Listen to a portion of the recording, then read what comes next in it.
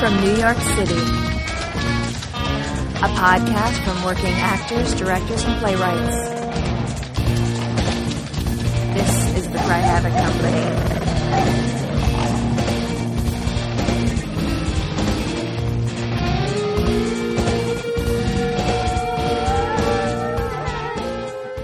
Hello, and welcome to the CRY HAVOC podcast. This is going to be the final podcast of our first season. Thank you all for joining us for the first season so far. Today around the table we have... Tim Davis, I'm an actor and a writer.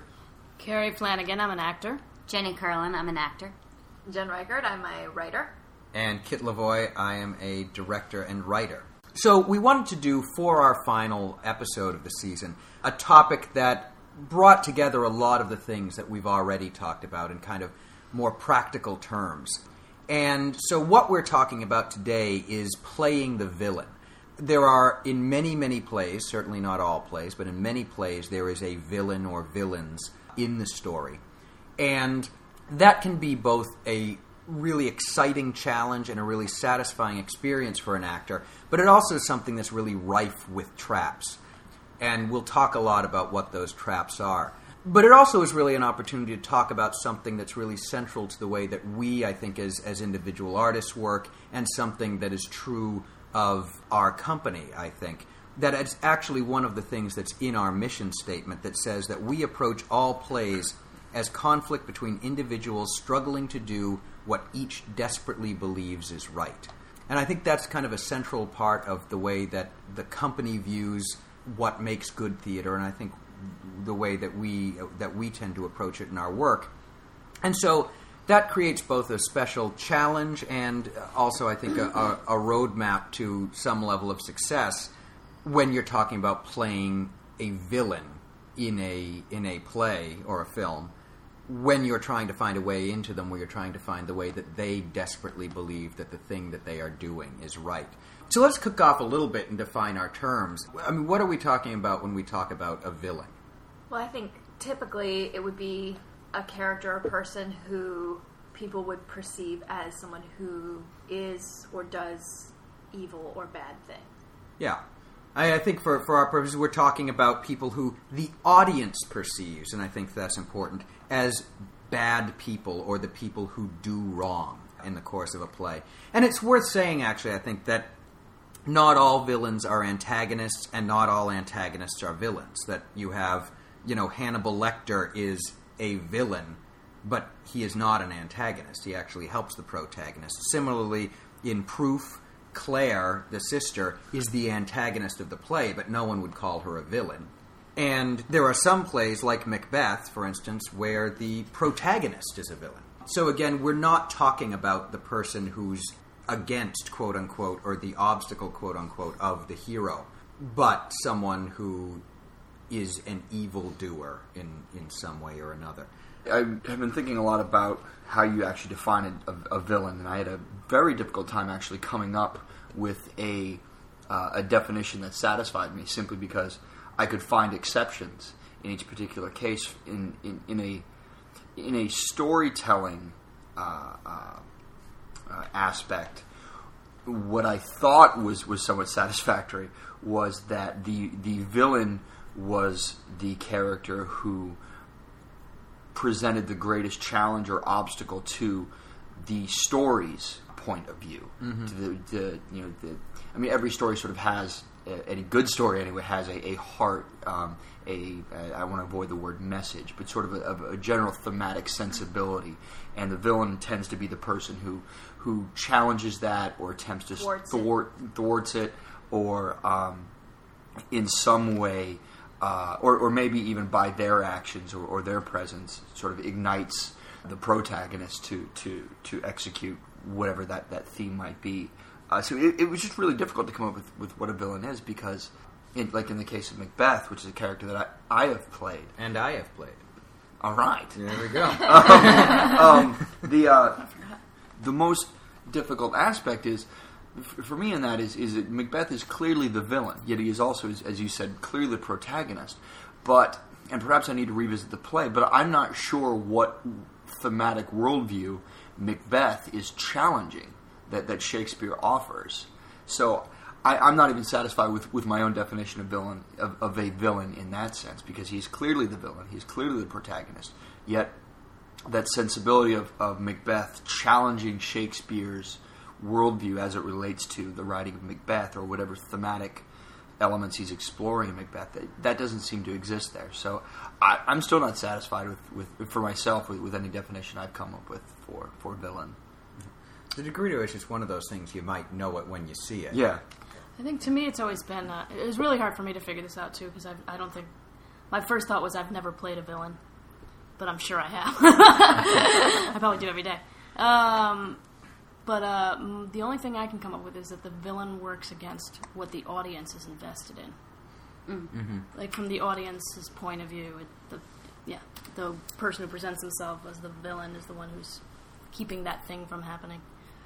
Yeah, and I actually think it's a combination of both of those things. That it's the person who it's fighting against what the play is trying to get at, but then it's that idea of that the audience, if the play is doing its job, is invested in the same thing. So what villains have you guys played? Just sort of as a... Or if you haven't, or even if you have, are there any villains that you would be especially interested in playing? I haven't played that many. I'm not primarily an actor, but I did once play this woman who was a guardian angel. And she just went all vigilante on somebody, which I know is not what they do. Like the vigilante guardian angel. The vigilante guardian angel who... Not like with wings. Went off the grid and did bad things to people.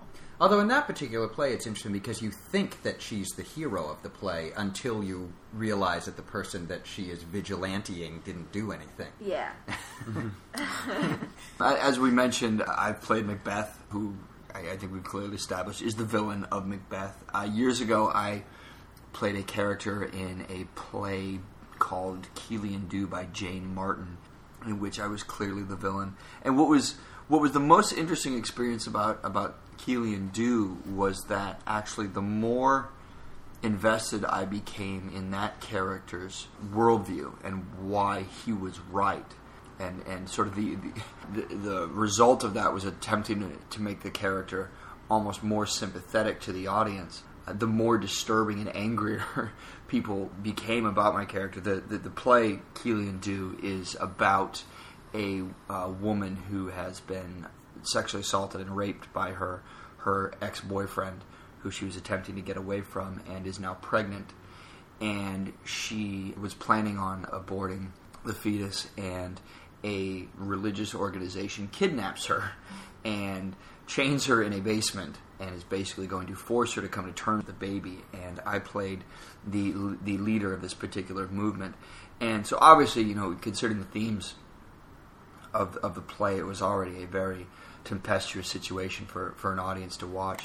But what was interesting to me as we went through the run of that is the more invested I became in my character's attempt to do right, in that the angrier the audience became at me. I had several people who would come up to me afterwards who were somewhat offended by the portrayal that I created. And I think it was because it made the play difficult for them to watch, because you become somewhat compromised. This is the thing about playing villains, is if you have to do two things at once. You have to, A, know that you're the villain in the story, and therefore from a storytelling perspective, know what you have to execute in order for the play to work.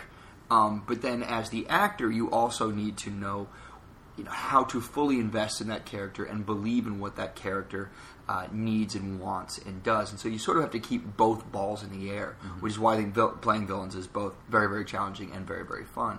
Because had I just made that character the bad guy, it puts you in almost a different genre. If in that particular play with those social themes going on, it would have been a very strident lecture hall series. And in another type of play, I was thinking about villains, and I was thinking of actually Alan Rickman in the Robin Hood movie with Kevin Costner, where it's just fun, it's just a ride, and it's partly because Rickman knows he's the villain the entire time and just is sort of taking you on this ride, so you just sort of can enjoy what he's doing. And because of that, there's no real emotional investment in what he's doing. I mean, even at the point where he attempts to sexually assault Mary Elizabeth Mastrantonio, it's funny, rather than what that would be in any type of realistic context, which it would be, horrific and terrible. So, well, I think that's part of one of the real dangers of playing a villain, is that usually, though not always, but usually the villain loses. And I've seen very often, I've directed actors playing roles where they're the villain, who basically they show up to lose. They show up to be the person who's going to be beaten. And I think that that's just such an important part of approaching the role, is you need to show up to win. You need to show up to win because it's more interesting to watch, certainly. But two, it actually makes the hero more heroic if they beat someone who's trying. Right. And who isn't there as a straw man. Right. And there also is, I think, very often, I mean, one of the things I think can be really wonderful about theater and film, but especially theater, is that in terms of getting themes of a piece across, to implicate an audience by giving them the opportunity to identify with the villain, to identify with the thing that the play is ultimately speaking against, as it were, because that makes them really think about it. It makes it not an exercise in watching and having the play, agree with them that this thing that they walked in thinking was bad was bad. I mean, I think it's that idea, if you can have the villain behave in such a way that the audience almost agrees with him at some point or finds him attractive in some way, it makes them really confront the gray areas and the reasons that they come down on whatever side of that issue that they do, beyond the fact that it's easy to, and that the play is telling them it's easy. I couldn't agree more. A handful of years ago, I did a small 4-person play by a playwright whom we know, in which it was clear my character was supposed to be the villain. The play, whose title I currently forget, was about artist struggles in New York and the monetary drain that can be on you, and therefore the emotional drain it can be on you to be a struggling artist in New York. And my character was the financial successful guy, and it was clear that that's how the playwright saw my character. And it was clear then that anytime I stepped on stage, I was automatically in the wrong, and the character was set up, at least on the page, as a straw man, and it led to a very difficult rehearsal process, simply because I refused to play him that way. I refused to lose, and there were several scenes that were written in which it was, if you just played what was just on the page, my character was basically going to be, verbally, emotionally, and intellectually beaten around the stage, and I didn't think that would be interesting for me to play. I didn't think it'd be interesting for an audience to watch, and from a storytelling perspective, I didn't think it was would make much of a story, and for the exact reasons we're talking about. But it led to a very difficult rehearsal process, simply because I attempted to justify my character's worldview and the actions he was taking, and so I really fought with the other characters on stage for my place in that world. Oddly enough, in that particular case, the playwright wasn't interested in that, because I think I was set up for a straw man to articulate whatever particular worldview he had. But I think something that's important in all of that is that, and actually I remember, I saw that play that you were in, and that there really is a degree to which you need to, as an actor, do your job and let the play do its job. Your job is to do the things that your character does in the play. It's the play's job to provide the context in which those behaviors are judged good or bad. And it's actually, I don't know if you guys have seen The Pursuit of Happiness, that Will Smith movie from a few years ago, where his character is like homeless and has a son, and he's trying to make a better life for his son, but there's a point at which he loses his job, and they're living on the street, and they're trying to get into this, that there's this shelter that they can go to. That's the only safe place for them to be, but they have to get there by a certain time or they can't get in. And there's this scene where he's running from a job interview, and he's dressed in a suit, which is the only thing he's got, and he's got his son, and they're trying to get to the bus, and there's this long line of people, and they're about to close the bus, and he comes, and he jumps in between the guy who's in the line and the bus, and just berates him, and swears at him, and shoves him, and gets on the bus. And it's one of those things that, on one hand, in the context of the film, knowing he's going to the homeless shelter with his son so his son doesn't have to sleep on the street, you totally understand what he's doing. You're angry at the man in line for giving him a hard time for cutting to get on the bus. But the guy doesn't know he's on the he's going to the homeless shelter. He's a well-dressed guy with a kid. But what occurred to me when watching that is, if the movie was a movie about the guy waiting in line for the bus, and we'd been following him, and Will Smith had come in and done exactly the same performance, you would have thought, this is a scene about some asshole who won't let him on the bus. That's all you would have known. And I feel like if you are if you are cast as the asshole who won't let the hero on the bus, why can't you play for your own self you're trying to get your son to the homeless shelter?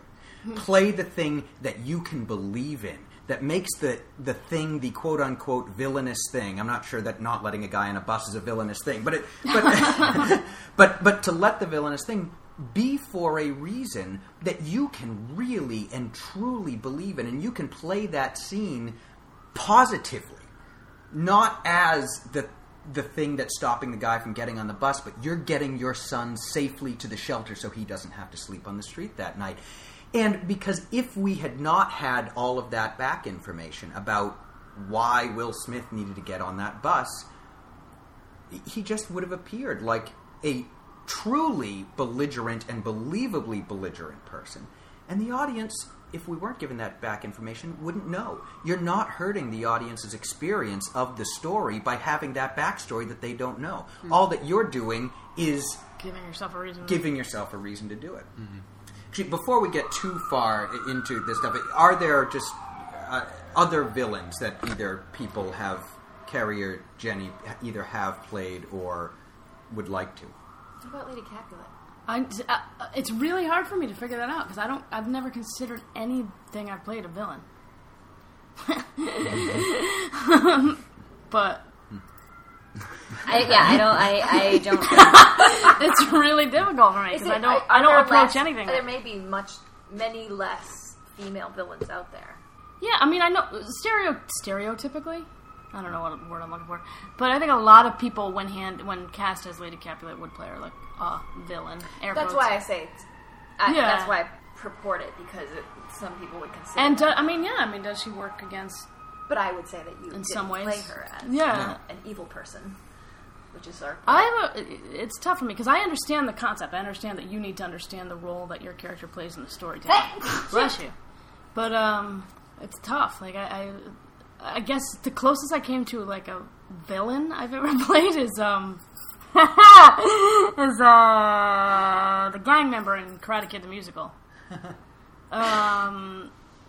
Which was a complete stereotype, but that's the purpose it served. But I still had reasons for doing what I was doing on the stage. I had to create why the character of Daniel worked against everything I believed in. So and how Johnny was everything I believed in. So, and then I just went with it, and I think it read as because I committed in a psychotic way, and I think that it read as completely villainous and psychotic, which was the point. Well, I actually have played a lot of villains. I played Macbeth. I played Harry Rote in Wait Until Dark. Played Roy Cohn. I played Roy Cohn a couple of times in Angels in America when I was way too young to do it. You played Gollum. I played Gollum. I played Malvolio in Twelfth Night. I actually have done a lot of villains.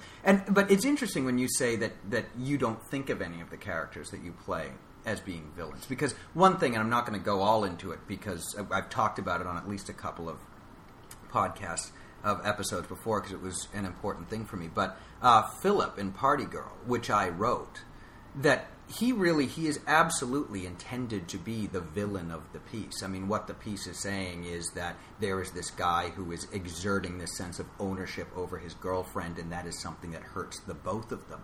But when I played that role, I couldn't think of him as the villain. I had to find the way, and I did the ways that he was the hero of the piece from my point of view. But it was interesting because I had to it would have been because part of it is I knew as the playwright how I wanted the audience to feel about him.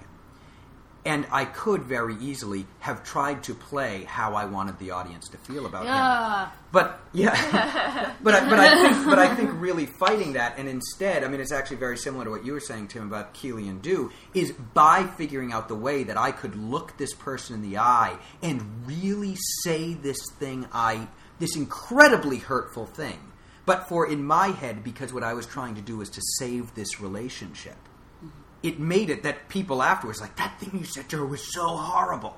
But I think it's so horrible because I was able to say it and really mean it. And for myself, thinking about it right now, I think it's the right thing to say. If the situation had been the situation that I had created in my head for the backstory of this situation. That's what makes it worse, is when you mean it.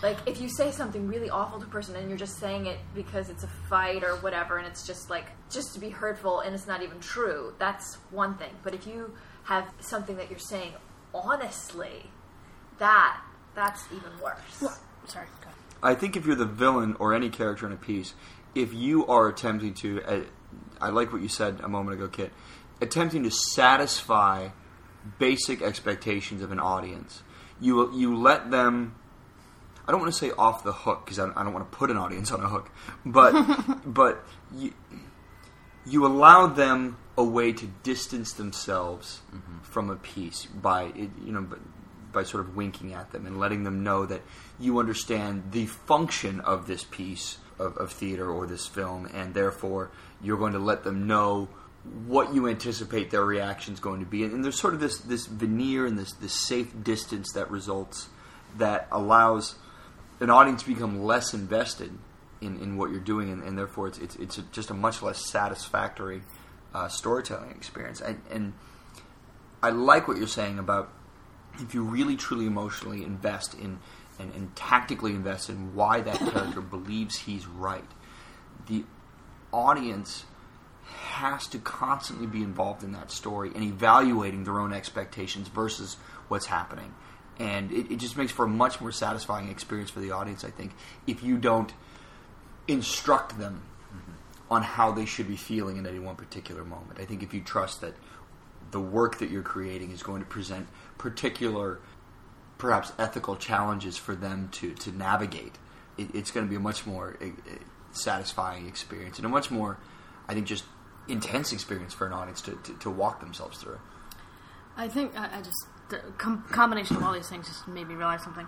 That I think that a lot of traps, the biggest trap for actors playing villains or playing anything is, I think most actors are terrified of being disliked by people.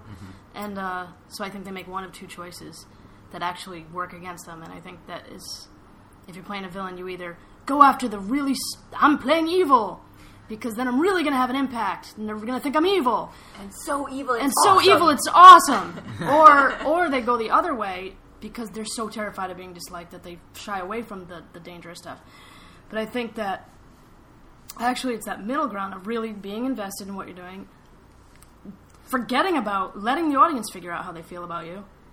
Because I think when you're really invested like that, why it's so dangerous is because you're risking, and actors are terrified of this, you're risking those audience members not liking you. Like, you as a human. If they see you on the street, they might want to hurt you. And that only comes when you're truly invested in something, I think. This brings us again to One for the Road, which you played a villain in that. That's the name of it. I was trying to. And my own father did not want to speak to me after that play, and actually said that on several moments he wanted to hit me while that play was going on. Awesome. Davis, Get over here. Get home. You go to your room. Stop torturing that man. But I think that's a perfect example. Is had I played that character, believing he was wrong, believing he was the villain, and allowing the audience to in on that particular perspective. Again, I'm not interested in putting an audience so much in danger as much as I am in challenging what feels satisfactory for them. You don't want an audience, I think, to I'm not interested in presenting to an audience themes that are easily arrived at, that sort of satisfy their preconceptions. And I think when you can offer a villain in which they are invested in what they believe and are truly attempting to do what they believe is right, the answers and or the questions that will be raised for an audience are not easily arrived at. Mm-hmm. And it's just a much more satisfying experience, even if it leads to your father wanting to do you bodily harm.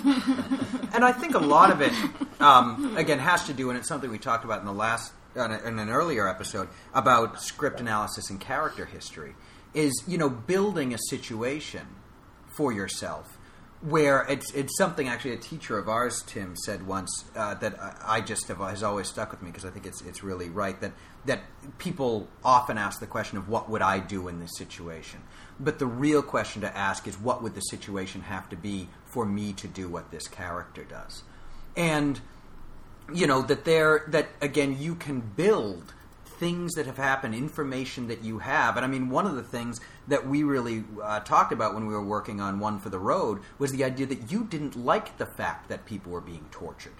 You wanted to send these people home. And so in this safe place of this office where they weren't being hurt, you were going to terrify them as much as necessary to get them to say the thing that would not make you send them back to those people who hurt them.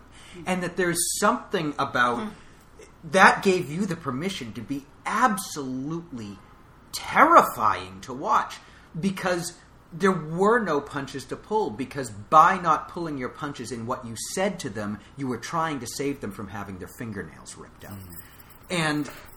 But that's something that I could get behind.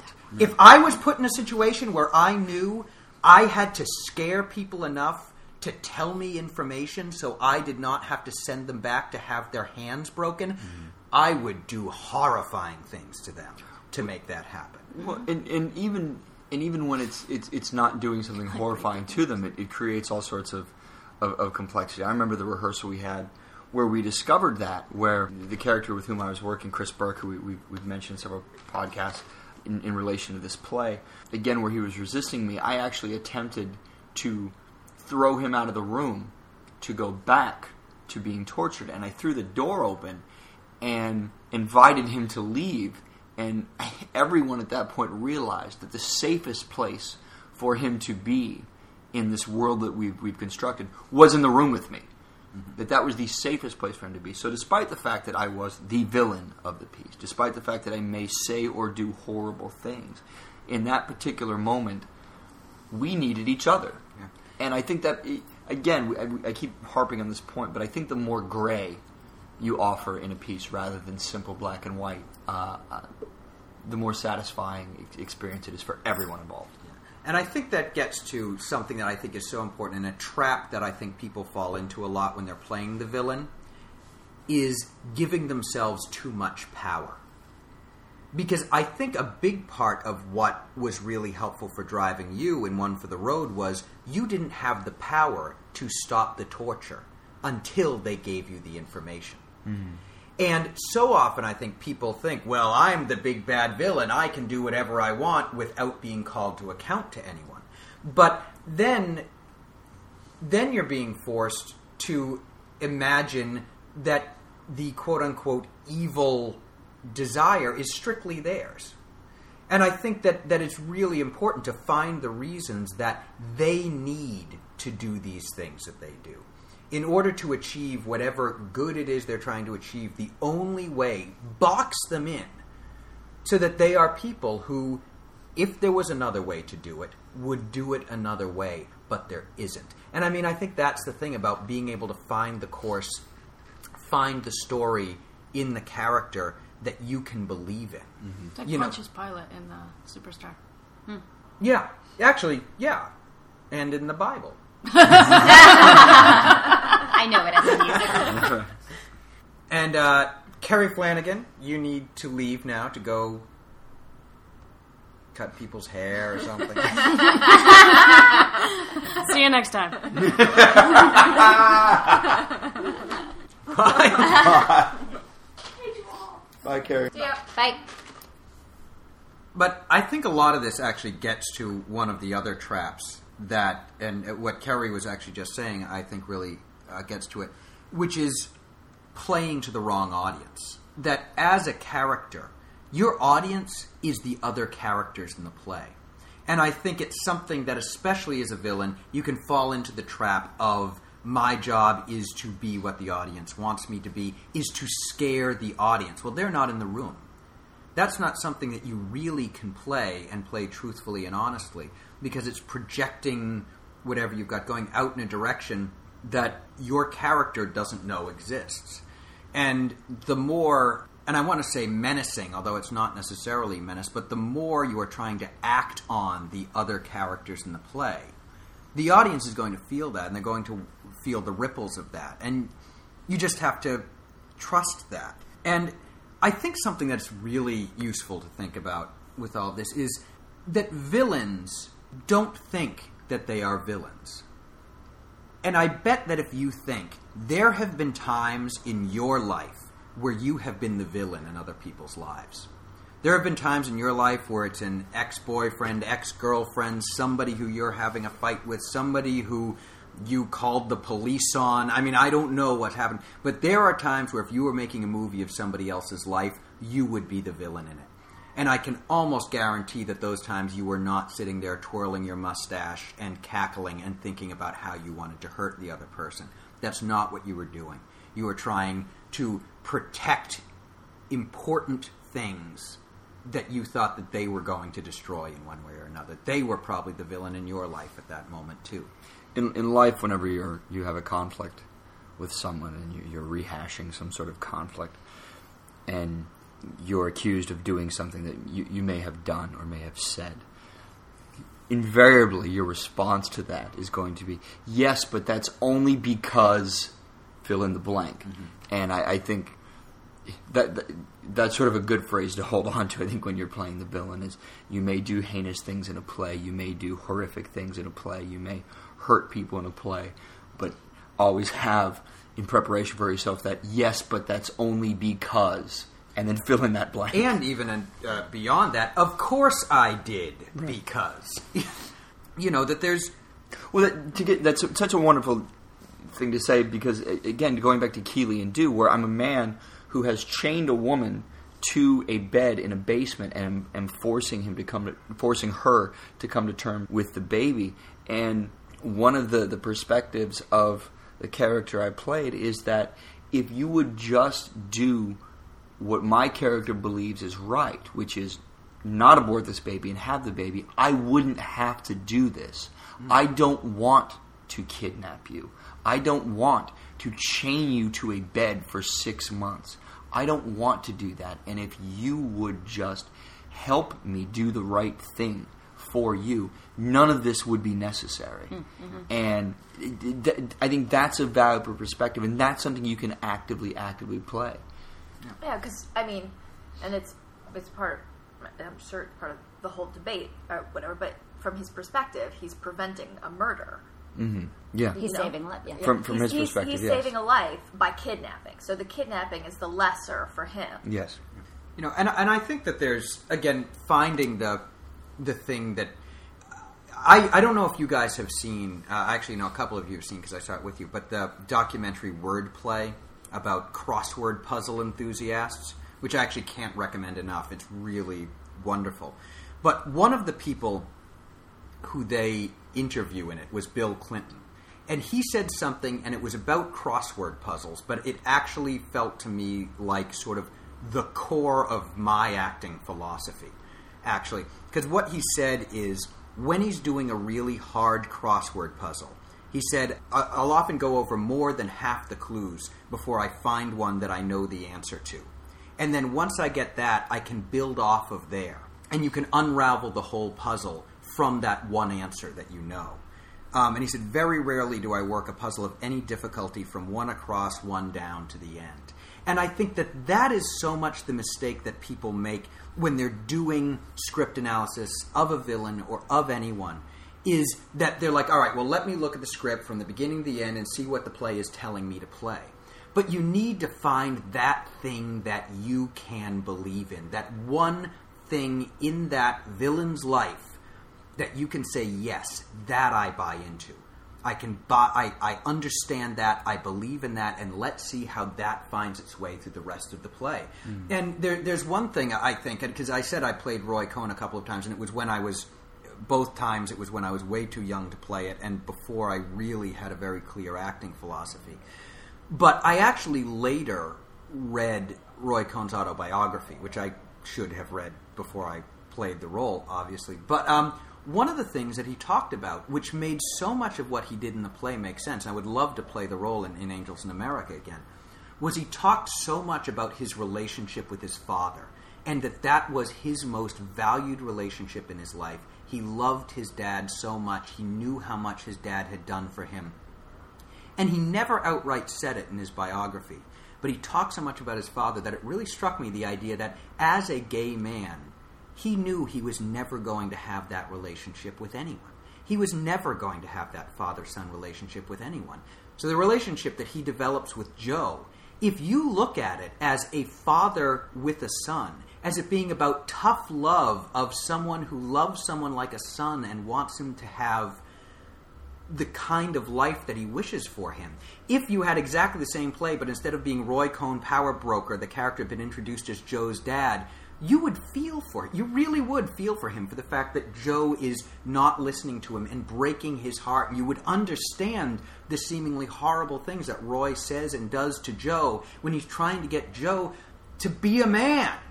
And there's something about that I totally can connect with that idea of wanting so bad to have a son to be able to give him what your father gave you, and knowing you never will, and latching onto this person who refuses to see you as a father. I would love to play that role again, because I feel like, I haven't gone through to unravel the way it plays out in the rest of the play, but I feel like I could totally build an approach to that character off of that thing that I can totally connect to. And I feel like that kind of goes back to what we've talked about a lot this season in terms of the value of research when you're playing a character. Because actually, it just occurred to me, I haven't played any villains, but I actually auditioned the other week to play this character who is actually a real-life person who is a bank robber and is kind of like the Bonnie, and she's the Bonnie of Bonnie and Clyde.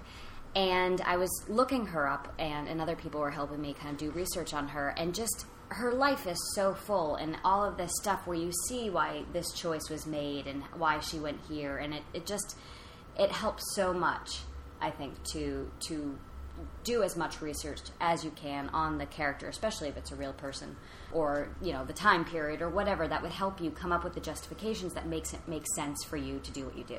Yeah, and especially if it's a situation you're not familiar with. Yeah, because I know Will is in Ruined now, and it's set in the Congo, right? And so I'm sure there was a lot of research available to find out what it's like there, and what to kind of help you build that world for yourself.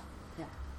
When we talk about research, what we're ultimately looking for is finding a way into these characters to understand them, and so that we can play them with a sense of efficacy, with a sense of a valid perspective that can ground you and you can drive off of.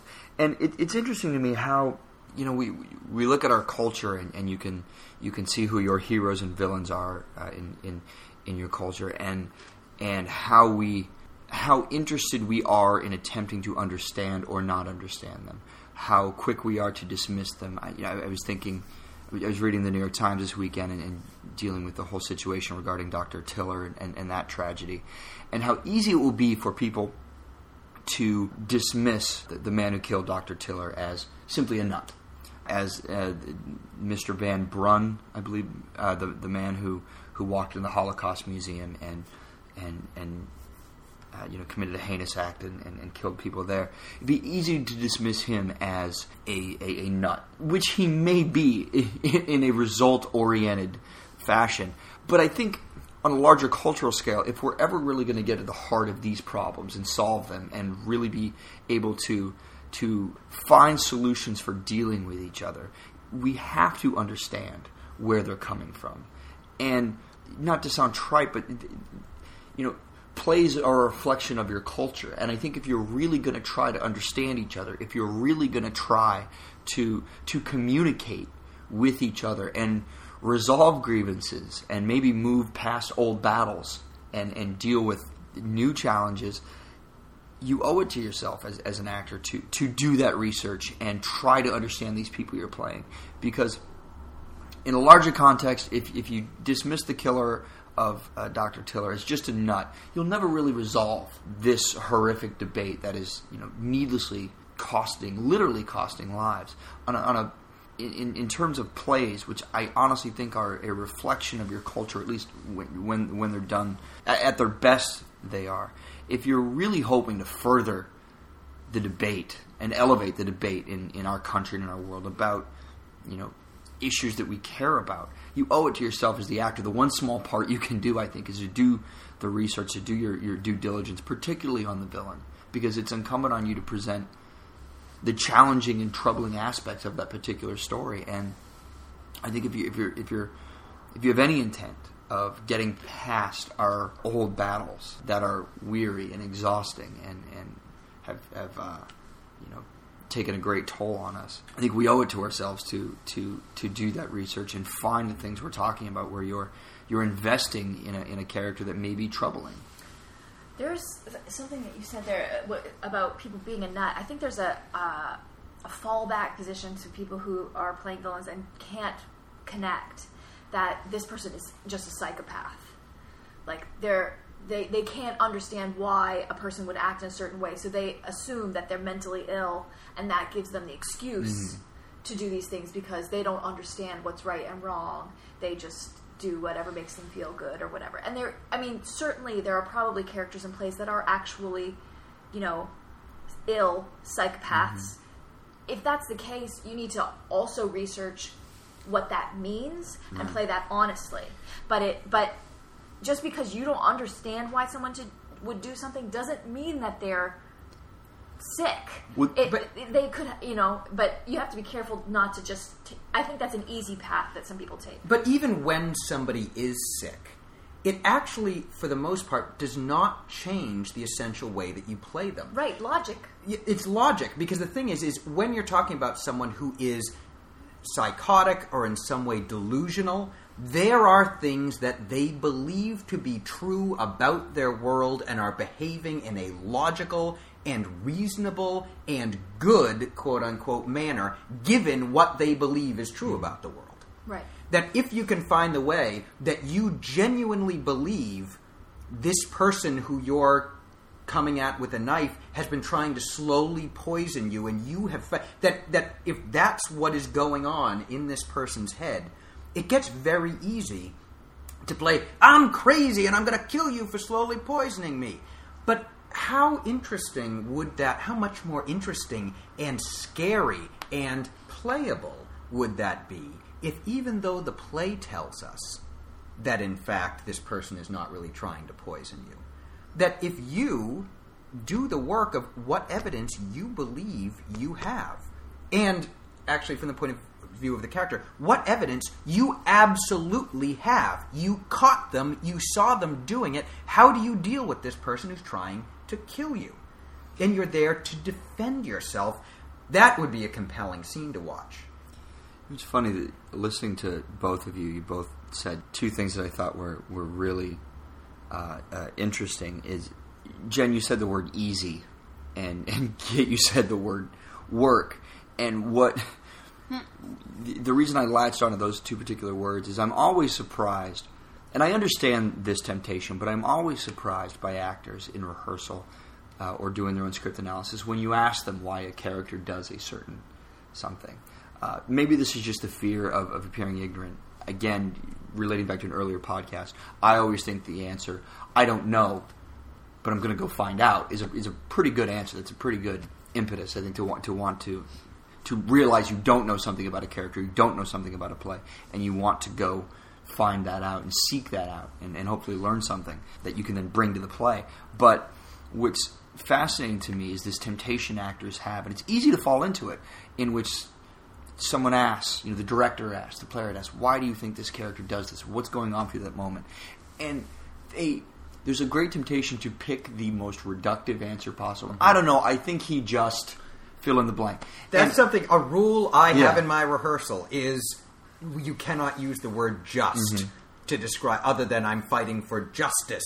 But if you can describe what your character does as quote unquote just something, you need to find a different answer. Right, and that's just something that I understand the temptation, because acknowledging that you don't know something requires, I think, a humility that is tough for us to, I think, admit to other people, particularly in a work situation where we're trying to bring all of our talents to a situation. And plus, it's just, without sounding glib or trite or just simplistic, it's hard. It's really hard, to really get into these characters, particularly villains, where it's always great to play a character whose worldview aligns with yours. To be, whether you're the hero or the villain, I can latch onto that really quickly because I get it. I understand it instinctively. I understand it cognitively. I understand it in ways that it just sort of vibrates in me. I don't even necessarily need an intellectual understanding. But to really play those characters that challenge our own perspectives, or just have perspectives that just seem completely removed from us, in which they just sort of puzzle us. It takes a lot of work to do that. And so I just have a great respect then for the actors who really sort of dive into that and try to understand the skin of this other human being that seems so far from them. And it's supposed to be work. It's I think there's a lot of actors who take pride when something comes easy. But I would say, it's something we've talked about before on other episodes, that what rehearsal should be about is about finding out what happens to you. And part of that is you have to have things that you don't know. You have to have room to discover things. But I love that thing that Bill Clinton said about comparing it to a crossword puzzle. And I always think that people who find the reductive answer, when you're finding the reductive answer, the easy answer, you're doing the Tuesday morning version of your character. The Tuesday morning crossword puzzle version of your character. And you should always do the Sunday version of your character. You should always set yourself high bars, even when the character resonates with you. Look for deeper things. Look for things that aren't coming as easily. Because those places where you as an actor really need to engage the process and engage your character and dig through them, you can feel it on stage. You can feel the work that went into it, because the characters just feel so expansive. They feel like they exist outside of the constructs of this play. And I think that's such an important thing with the villain, that the purpose of the villain being on Earth is not to thwart the hero. And that becomes a really easy... That's their purpose in the play. But, and again, it becomes so easy to let that feel like it's your purpose in the world as a character. And if you do that, you don't really challenge... You're not a real challenge for the hero. That would be like, sometimes it comes up in scene study where, people are going at each other and one person's going for something and the other person figures out what that is and just tries to stop them from getting what they want instead of going for what they want themselves. And I think, that's the small version, is that you shouldn't be trying to, your goal doesn't necessarily, it shouldn't be trying to prevent someone from having what they want. You should be going for what you want. You have your own agenda to further. You have your own agenda, and it isn't just to, defend the goal from the other person. Well, it gets actually, that's such a great thing, because I think an important thing with a villain, and again, the big trap is, playing a villain is not about being evil. No. It's about doing evil. Right. Which is different. And I think that idea of choosing strong objectives, strong things you want, strong things you need, strong things that you are going to fight for, strong things that you are willing to go up and over the hero of the story in order to get, that's what's going to make you seem villainous. The fact that you are willing to sacrifice to get these things that you want, and not the fact that you talk in a scary voice and arch your eyebrow and laugh at things, which, that's the most reductive way to do things. But you want to find the way that you want these things that this character wants, that you believe in them. And it goes back always to something that we've talked about a few times before, and I just say, they say don't judge your character, but I say judge your character and judge them to be good. And that is an especially hard thing to do, but an especially important thing to do when you're talking about playing a villain. find the way that the world as they know it and they understand it, the things that they do are the right things to do. The things that they do, if you lived in a world with the facts that they are living with, you would do the same thing. And there is probably not a person who would not kill another person in the right situation. Mm-hmm. And the trick that you need to do is figure out what would the situation have to be in order for me to do what this character does. So I think that's probably a good place to wrap up. The one additional thing that I would say that I think is important, and the reason I find it really useful to talk about playing villains, is ultimately the way you play a villain is the way you play a character. And that everything we have talked about today, about judging your character to be good, about finding the story that you want to tell, that you can believe in, about finding objectives that you can believe in and that you can follow through, that's what you need to do every single time you play any character. And the trick to playing a villain is not playing a villain, but playing a character. Right. So that's going to be it for us for this episode, and it's going to be it for us for this season. We will be back in the fall with us and other members of the CRY HAVOC community to talk about different topics having to do with acting, writing, and directing.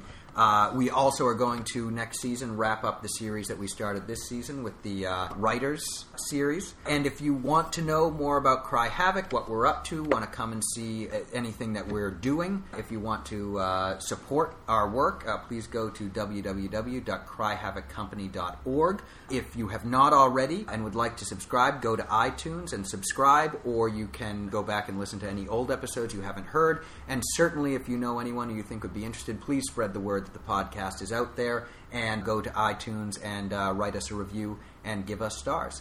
So for Tim, Kerry, Jenny, Jen, and myself, and everyone at the CRY HAVOC Company, thanks so much. Thanks for joining us this season.